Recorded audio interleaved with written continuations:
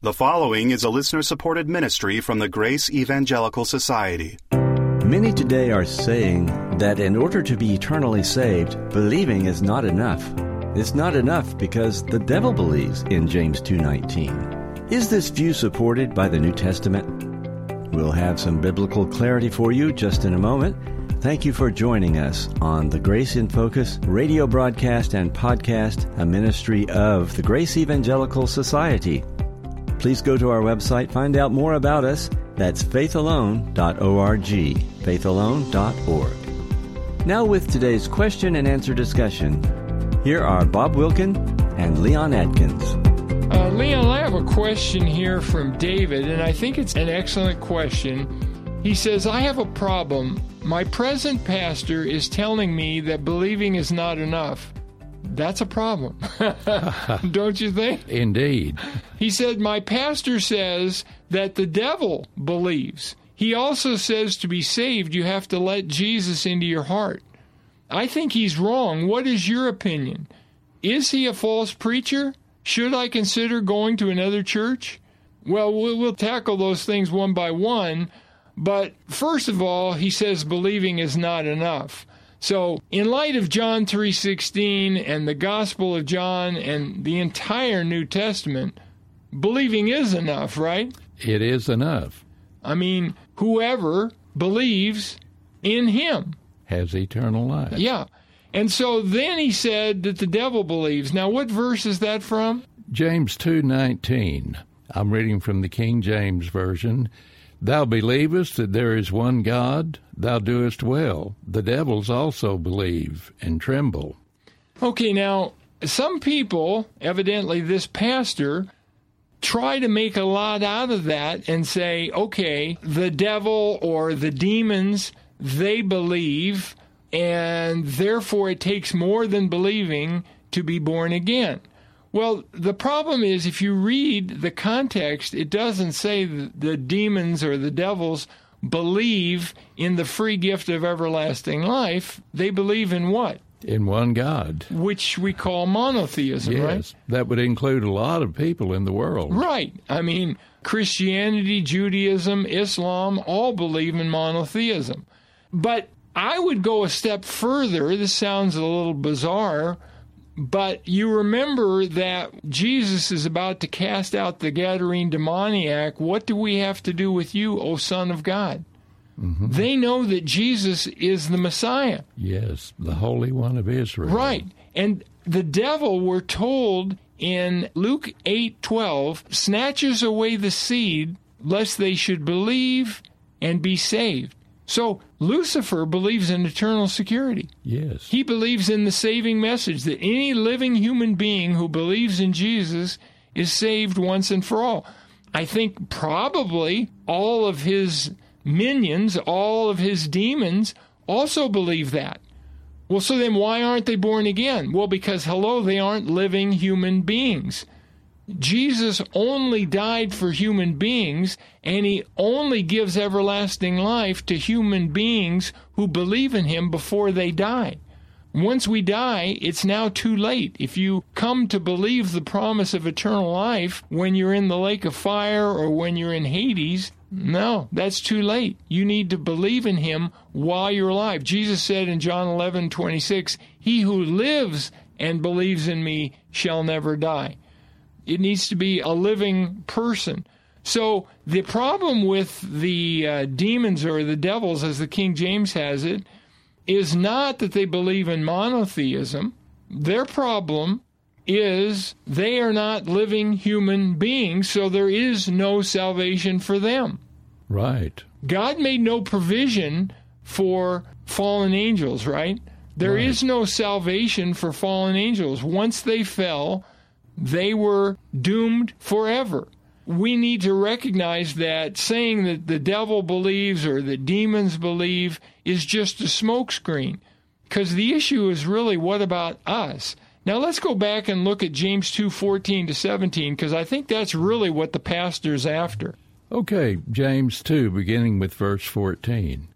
What does it profit, my brethren, though a man may say he has faith but have not works? Can faith save him? If a brother or sister be naked and destitute of daily bread, and one of you say unto him, Depart in peace, be ye warmed and filled, notwithstanding you give them not those things which are needful to the body, what does it profit?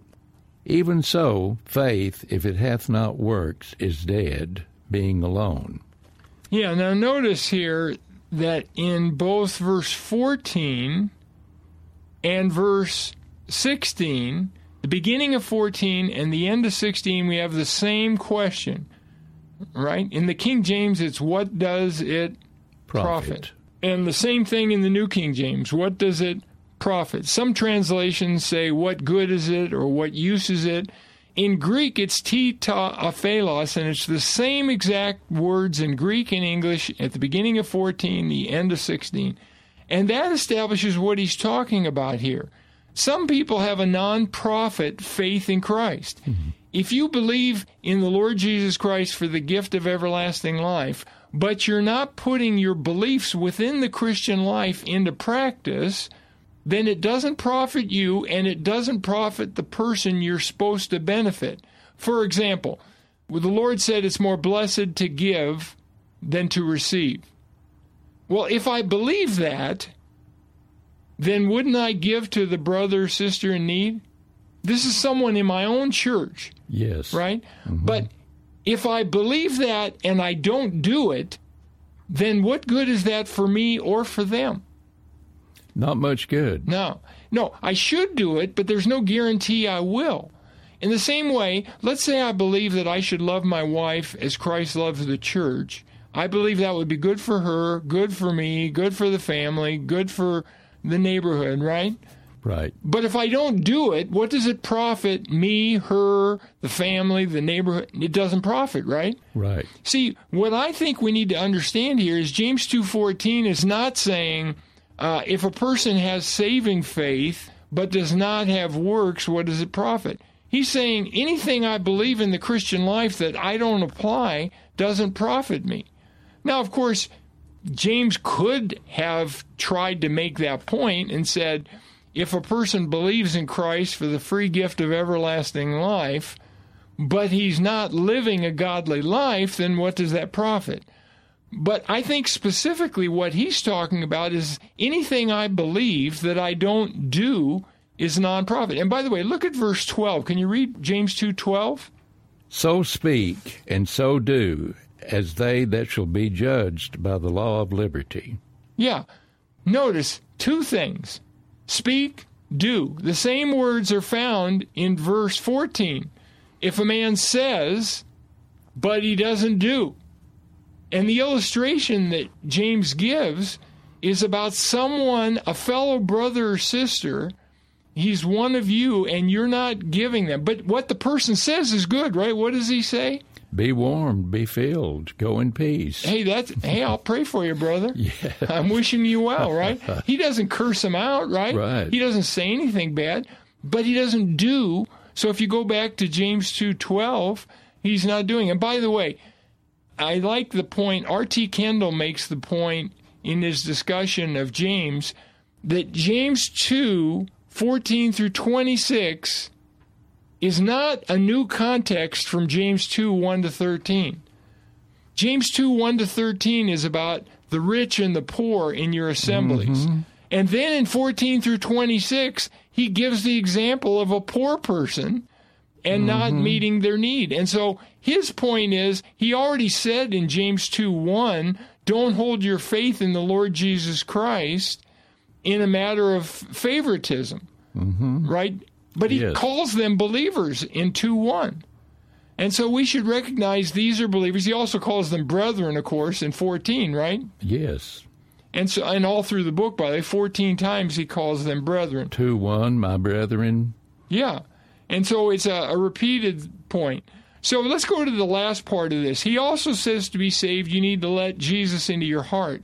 Where would we find that in John 3:16? We wouldn't. Right. How about anywhere in the Bible? Well, the where people sometimes go is they'll go to John 1:12.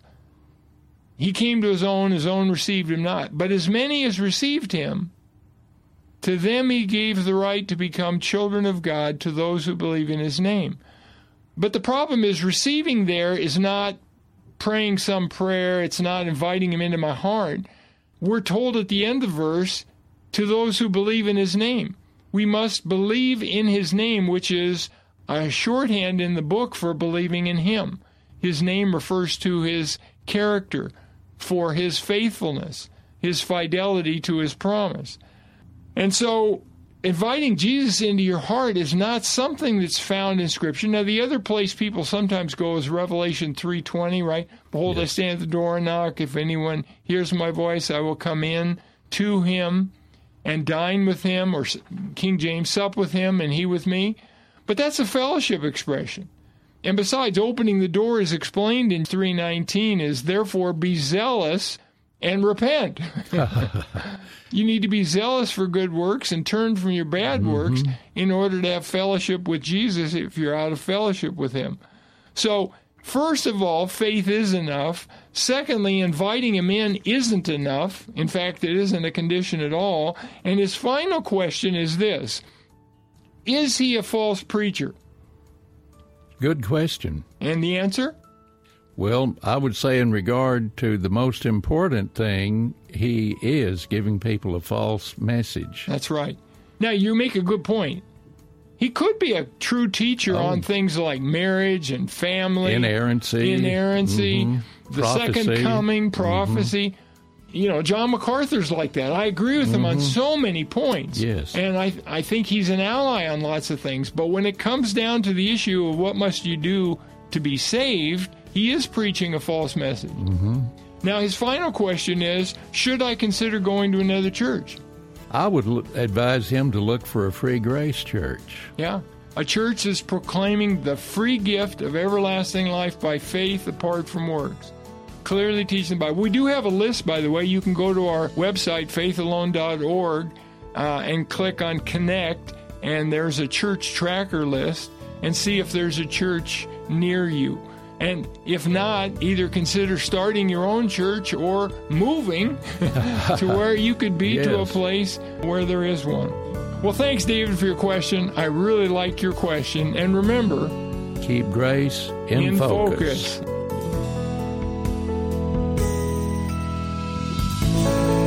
Our goal at the Grace Evangelical Society is to teach Scripture clearly and without confusion. One of the best tools for that clarity, we believe, is our website. It's faithalone.org. That's faithalone.org. On our site, we have all kinds of materials that are designed to help you mature and grow in your faith and your understanding of Scripture. Please come visit us at faithalone.org. That's faithalone.org. It's really exciting to hear from our listeners. So if you've got a question, comment, or feedback, I hope you'll reach out to us. Best way to do that is through email. Here is our email address. It's radio@faithalone.org. That's radio@faithalone.org. On the next episode, we return to our Romans series with Ken and Catherine, looking at Romans chapter 11.